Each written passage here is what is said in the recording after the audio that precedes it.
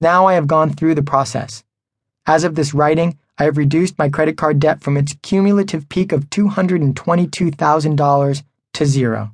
That is correct. I am 100% credit card debt free.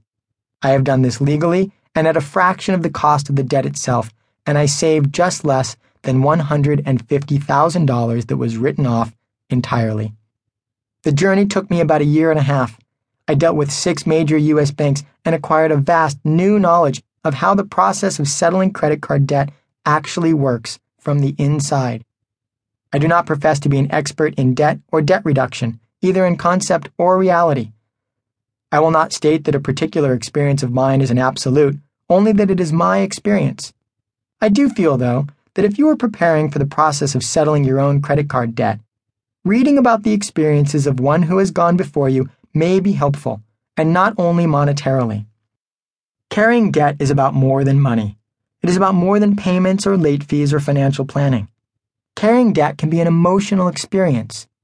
Over the course of my journey, I have felt fear, doubt, shame, failure, incompetence, insecurity, sadness, grief, pain, and anger.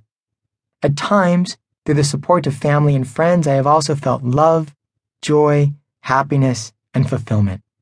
In all, it is what my wonderful and caring friend Jody describes as every emotion, every day. The first step in dealing with my debt was to deal with my emotions, for it became quickly clear that I would not be successful in negotiating with the banks if I allowed fear, doubt, shame, and insecurity to cloud my dealings. After an extraordinary journey into the complex world of credit, debt, banks, lawsuits, bankruptcy, and global finance, I have emerged with an entirely different relationship to money and personal value. I've even thought of a new word, debt-dication, a play on debt and dedication.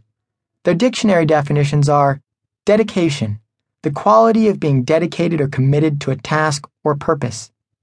Debt, something, typically money, that is owed or due, and a feeling of gratitude for a service or favor. So what is debt-dication?